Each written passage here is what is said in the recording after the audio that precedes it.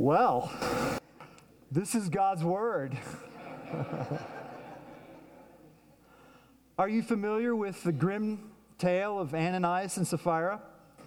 Their story is found in the book of Acts.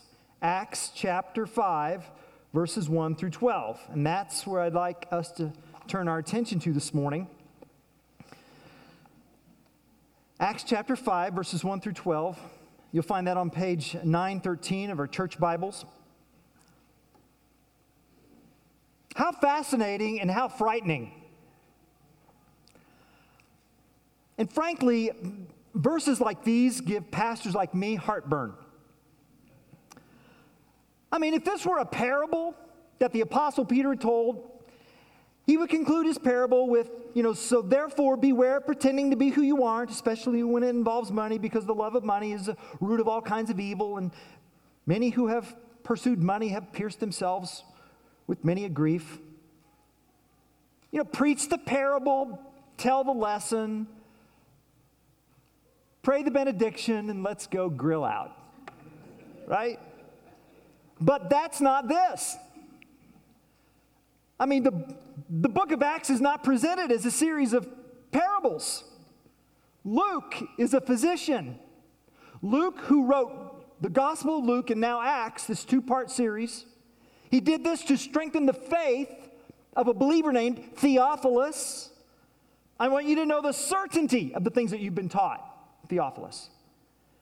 And Luke says he's carefully investigated and researched the life of Jesus and the early believers. He's interviewed eyewitnesses. This is not a parable. It's based on an eyewitness account. Which is why this gives pastors like me heartburn. Because the question is, well, really? I mean, doesn't this seem excessive? I mean, I thought Acts chapter 4:33 says, and great grace was upon them all.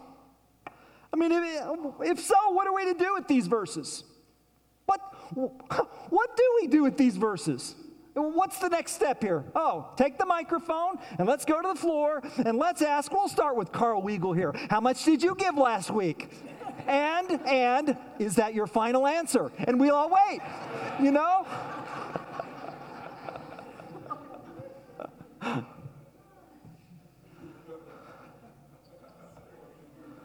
Poor Carl.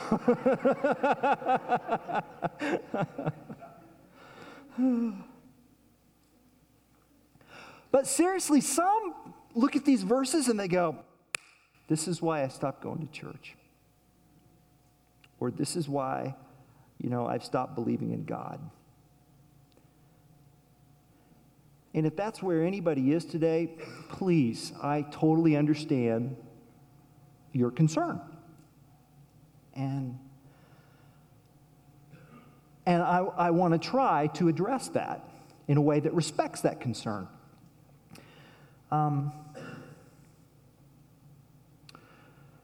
So to do that, here's what I want to do. I want to look at the context in which these verses are set. And then I want to look at the text itself, these verses. And then I want us to leave here with some truths from the text. Okay? Context, text, and take-home truths from the text. That's the path I'd like for us to take today. Barbara Taylor Brown is a preacher, and she's helped me understand these verses by calling them what they are. This is a text of terror. This is what she says. These texts pry our fingers away from our own ideas about who God should be and how God should act. And there's really only two things left for us in verses like these.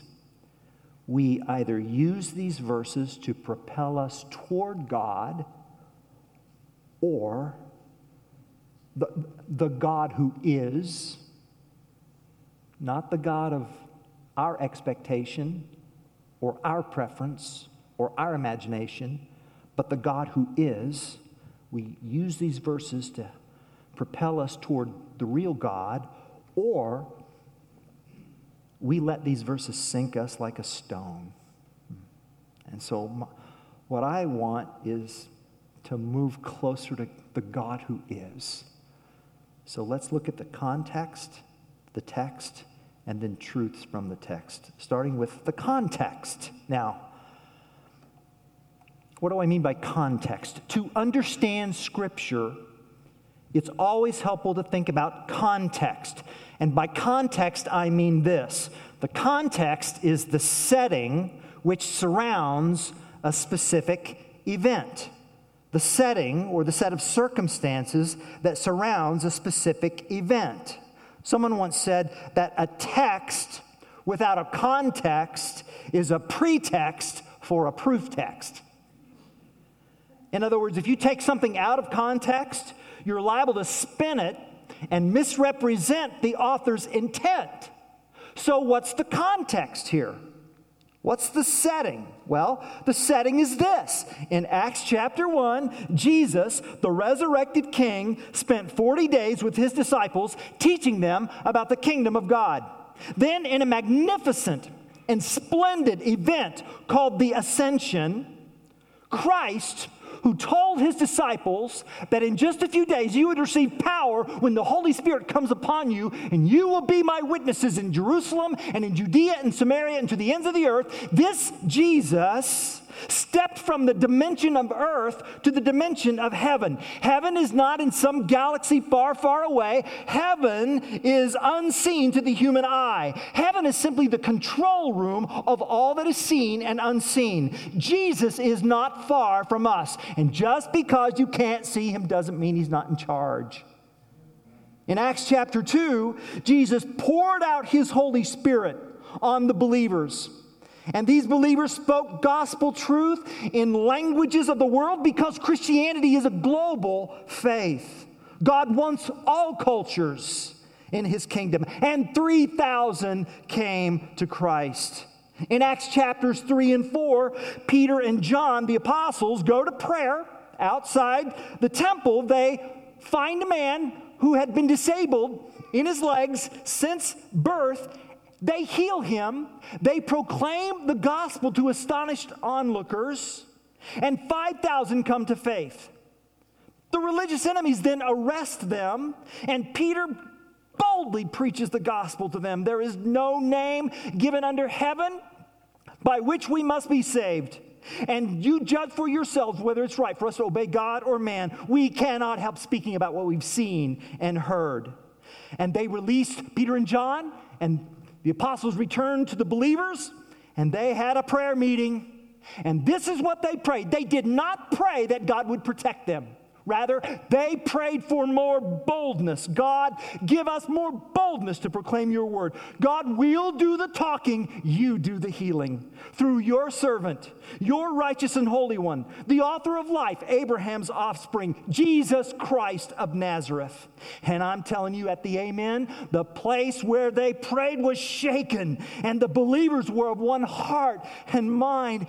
And there was this Spirit-filled, spontaneous sharing. No one called anything his own. The apostles continued to teach about the resurrection. And Acts 4:33 says, great grace was upon them all, and their generosity was radical. And Joseph, a Levite from Cyprus, sold some land, gave all the money from the sale, put it at the feet of the apostles, and they were so encouraged by this, they gave him a new name. We're not going to call you Joseph anymore. We're going to call you Barnabas, son of encouragement. And Acts 4 closes with this picture of heaven, because Acts was written to give us a picture of what heaven looks like when heaven swallows earth and becomes the new heavens and the new earth. So Acts 4 closes with this picture of heaven, a truth-based, spirit-saturated, grace-empowered, spiritual temple inhabited by Jesus himself. And in that context, Satan appears. Satan appears. chapter 5, verse 3. Why has Satan filled your heart? Satan, who has received a lethal blow by the death, burial, and resurrection of Christ, but who even now is in the throes of a final death rattle. And Revelation chapter 12 says, Satan is filled with fury because he knows his time is short. He just wants to take as many people to hell with him as he can. So this is not about a cranky apostle who overreacts against a cantankerous church member. This is about an enemy intruder who, in the throes of a death rattle, trespasses into a holy space, the holy temple, in order to take out as many victims as he can. That's the context. And his agent happens to be, chapter 5, verse 1, but a man named Ananias with his wife Sapphira. Ananias. The name meant God is gracious. Sapphira, the name meant beautiful. But they did not live up to their names. They saw the attention given to Barnabas and they wanted that. They wanted the appearance of holiness more than they wanted holiness. They wanted to seem righteous more than they wanted righteousness. They wanted to look generous without actually being generous. So they sold some land. That's wonderful. They brought the proceeds to the church.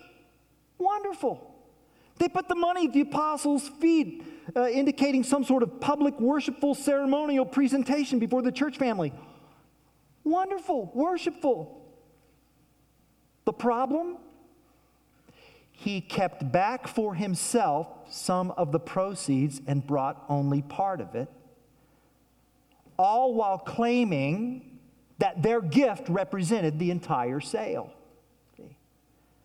In other words, Ananias, with Sapphira's full knowledge, intentionally and publicly misrepresented what they gave.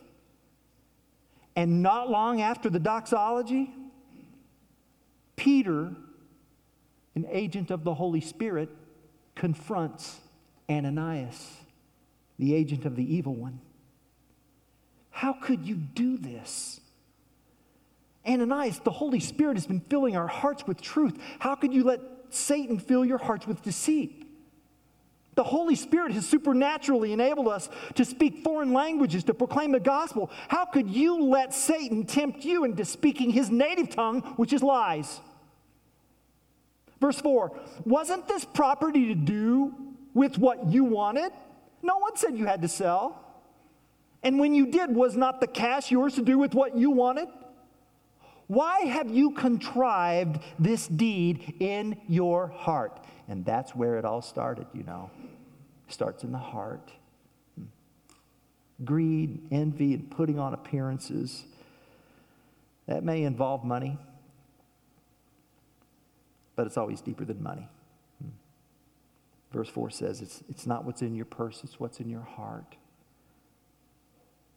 What did Ananias think was missing in his heart that led him to this lie? I mean, the Holy Spirit had flooded the church, and yet in his heart, Ananias said, well, I'm not getting this blank from God, therefore I will lie, I will pretend, I will defraud, I will profess to be someone I'm not. Well, what's in the blank that led him to do this thing that led to his death?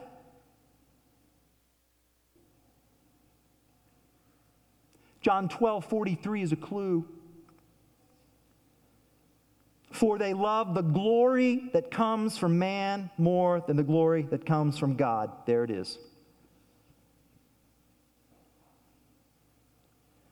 Years and years ago, in a commencement address, Yale University president Timothy Dwight gave a message titled, "On the Love of Distinction."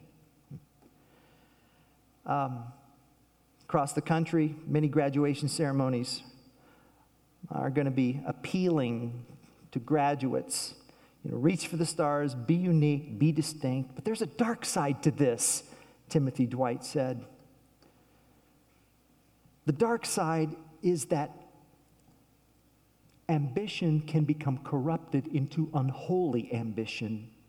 And an unholy ambition leads to a love of distinction, and a love of distinction can lead to a lust for fame, which can make you fiercely compete at all costs for personal praise. It can make you value what is trivial over what is eternal. The love of distinction can cause a person to trade character for glory.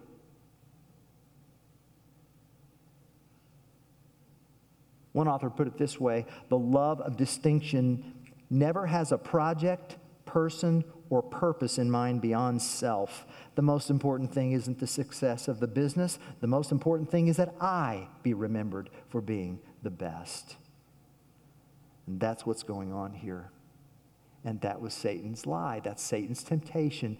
And when you think about it, Satan's temptation to Ananias and Sapphira was very similar to his tempting of another couple in the Garden of Eden when he said to Adam and Eve, "You will be like God." And like Adam and Eve, Ananias and Sapphira took the bait. And Peter said, "You've not lied to men. You've lied to God." And I mean, no sooner than those words left Peter's mouth in front of the congregation, Ananias drops dead. Oh, the irony. In listening to Satan's lie, both Ananias and his money now lay at the apostles' feet. And some young men, you wrap him up, scoop him up, and bury him. And Sapphira didn't know any of this. And 3 hours later, she came in. She didn't know what had happened to her husband. And Peter gets right to the point. He said to her, "This financial gift, did this represent the full price of the land?" And everybody's waiting, right? What's she going to say? In church, these verses help us understand that, there are times when God calls us to moments of truth, moments where God wants us to take a stand, to drive a stake in the ground, to own up to the truth about who He is and who we are, to come out of the darkness of denial and step into the light of truth. And sometimes that moment comes once. You get one shot. Was this the full price of the land? Was this, can you feel the tension? Do something for me here. When I count to 3, I want everybody to just gasp, okay? Ready? 1, 2, 3. Again, 1, 2, 3. All right. Was this the full price? Oh, yes, of course. 1, 2, 3.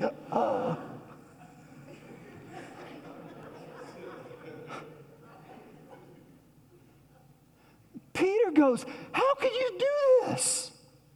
How could you and your husband conspire to test the Holy Spirit? The young men here who have just returned from burying your husband are going to take your dead body out too." And Tim Burr, she dropped dead right there at the apostles' feet. She, who had joined her husband in this conspiracy, now joins him in the grave. And verse 11 says, "And great fear came upon the whole church and upon all who heard these things." Well, I guess so. There was a fearful attraction that Jerusalem had about the believers. It's fascinating. No one wanted to join them and yet the church grew. Verses 13 and 14. None of the rest dared join them, but the people held them in high esteem, and more than ever believers were added to the Lord, multitudes of both men and women.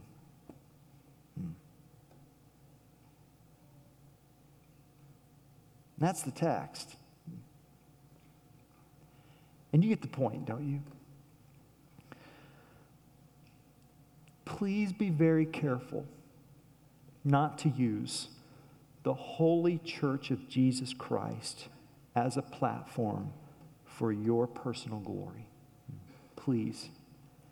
Please beware of using the holy church, the temple of Jesus Christ, as a platform for your personal glory. Christ did not build his church to expand your resume. Christ did not build his church to enhance your reputation. And Christ did not build his church to enrich your client base. Please be careful not to use Christ's holy temple, his holy church, as a platform for personal glory, because God does not share his glory. It's his glory. It's his glory. And it's his church that he's building. So why did he build his church? Well, that takes us to the truths that I want us to go home with from this text. And the answer to that question, why did Jesus build his church, is in 3 words. Space, face, and grace. Space, face, and grace. Let's talk about space here. That's in verse 11. And great fear came upon the whole church. You see that word church? That's the first time the word church appears in the book of Acts. And the book of Acts comes to us by way of the Greek language. And in the Greek language, the word for church is the word ekklesia. Ekklesia. On 3, repeat that after me. 1, 2, 3. Ekklesia. Again, 1, 2, 3. Ekklesia. Ekklesia. It means assembly. It means called out assembly. Called out ones. Called out from one way of life to another way of life. Called out from the past. Called out to a present and a future. Called out from the hopelessness to a hope grounded in the resurrection. Called out from evil to truth. Called out from unholiness to holiness. We are called to be the temple residents of the resurrected King. We are called out to live in distinction for the one who is truly distinct. You see, Luke is teaching Theophilus that the church is God's temple from every tribe and nation and language over earth. Herod's temple's going down, but Christ's temple, bought and paid for by his death, burial, and resurrection and ascension. Jesus said, I will build my church, and we are that church. Which means that this church, his church, is his space. It's his space. And in Scripture, to disrespect God's space is lethal. So when God was at Sinai, he told Israel, don't come up on the mountain. Stay down at the mountain. Stay down at the bottom. Don't come up. Only Moses come up. Moses can be your mediator, but don't you come up. He set boundaries. Why? Because it's his space. God's not tame. He's holy. And later on in 2 Samuel chapter 6, a good man named Uzzah was a Hebrew, and he was accompanying the Ark of the Covenant, one of the premier piece of temple furniture in the Holy of Holies. He was accompanying the Ark of the Covenant. He saw it was on a wagon. It was about ready to tip over, and he was trying to help. He reached out, and he steadied it with his hand, and bam, he died right then. Why? Because the Ark's God's space. That's why. God has his space, and it must be respected. This church is God's space. And to be careless or flippant before a holy God is lethal. Annie Dillard, who was the teacher of Helen Keller, in her book, in Annie's book, Teaching a Stone to Talk, wrote these words about God's space. She said, "Why do people in church seem like cheerful, brainless tourists on a packaged tour of the absolute? Does anyone have the foggiest idea what sort of power we blithely invoke? Or, as I suspect, does no one believe a word of it?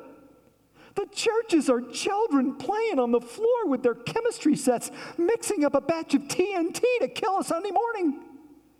It is madness to wear ladies' straw hats and velvet hats to church. We should all be wearing crash helmets. Ushers should issue life preservers and signal flares. They should lash us to our pews. For the sleeping God may wake someday and take offense, or the waking God may draw us to where we can never return."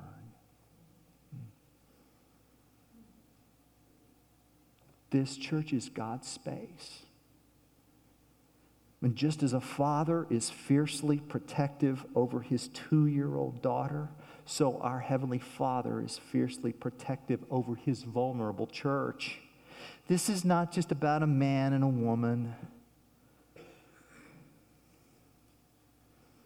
This is about a contest between the Holy Spirit of Jesus Christ and his sworn enemy, Satan.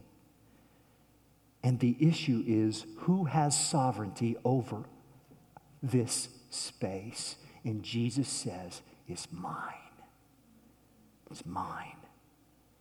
And our offense at God's actions may very well reveal our blindness to the offensiveness to sin, and it may disclose our puny vision of God's holiness. Space. Face. Ananias had one face, and Barnabas had another. One face was concerned about reputation, the other about character. You know the difference, don't you? Reputation is how others see you. Your character is how you really are. And here's the deal. As long as your character exceeds your reputation, the temptation to do what Ananias and Sapphira did really won't be as much of an issue. But when your reputation exceeds your character, that's when you become vulnerable to deception. And when it comes to God's family, it's very difficult on a human level to tell the difference between Barnabas and Ananias. I mean, on the outside, Ananias and Sapphira look just like another church member named Barnabas. And frankly, in our church, I don't know for sure who's Barnabas and who's Ananias. And you don't know for sure about me. It's possible to hide the truth. It's possible to hide your heart from others. But your heart cannot hide from the Holy Spirit.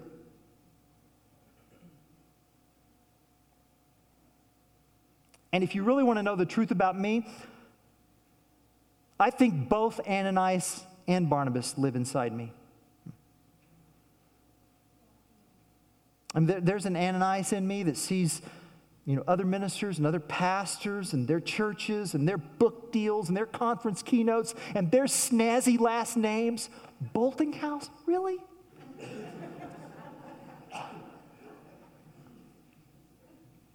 I don't see these other pastors as brothers and sisters in Christ. They're competitors. They're competitors, keeping me from my quest for distinction. And every time you clap for them, it's one less clap for me. You keep that in mind the next time we have a guest speaker.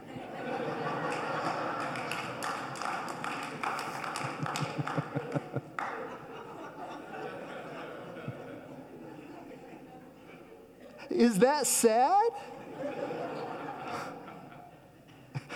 Everybody should gasp. 1, 2, 3.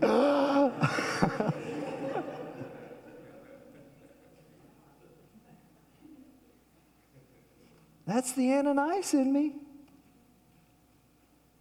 And yet, there's a Barnabas in me that sees needs and my heart melts and I pray and I ask God for a solution. And then, I thank God when it becomes clear to me that, He wants me to be the solution to the prayer I just prayed. And as a result, people's needs are met and love is shared and the church becomes a community. And, sometimes I'm Barnabas and sometimes I'm Ananias. You call it what you want. Some have called it spiritual schizophrenia. And so for me, the question isn't, why did they die? The question is, why am I still alive?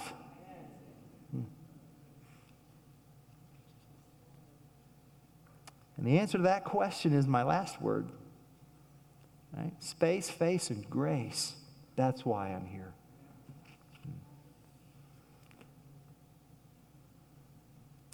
And everything Ananias and Sapphira wanted, Christ had already promised them. They wanted recognition. Who doesn't? Jesus promised, if you will acknowledge me before this world and this life, I will acknowledge you before my heavenly Father and the universe in the life to come. Ananias and Sapphira wanted riches. Who doesn't? Christ has accomplished for us an inheritance that can never perish, spoil, or fade. The problem with Ananias and Sapphira was that they were far too easily pleased.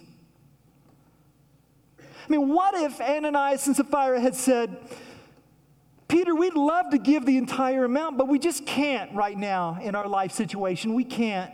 We wish we could. But Peter, do you think the Lord would be pleased if we sold the land and gave half of it to the church? Would that be okay? Everybody in here knows the answer to that question. And great grace was upon them all. Of course, Ananias and Sapphira, for God loves a cheerful giver. And then they would have given, and the church would have celebrated God's grace and goodness, and they would have lived, and they would have been known for their honesty, not their secrecy. You are only as sick as your secrets. And if you will own your secrets, God's grace will free you from them. But if you hide, you will be a slave.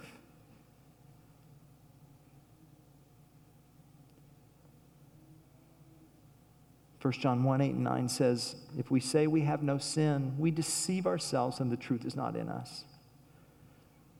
But if we confess our sins, he is faithful and just to forgive us our sins and to cleanse us from all unrighteousness.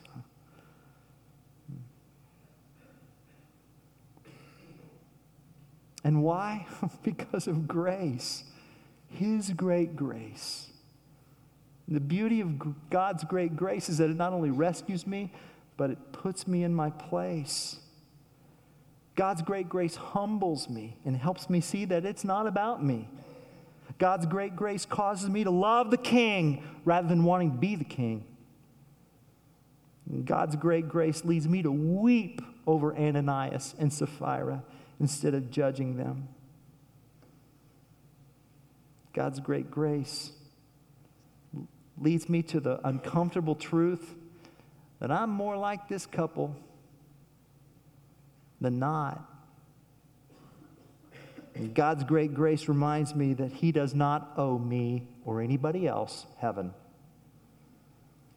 And God's great grace makes me want the applause of heaven more than the applause of earth. God's great grace makes me want God's glory than man's glory. God's great grace. It's sufficient. It's eternal. It's true. It's life-giving.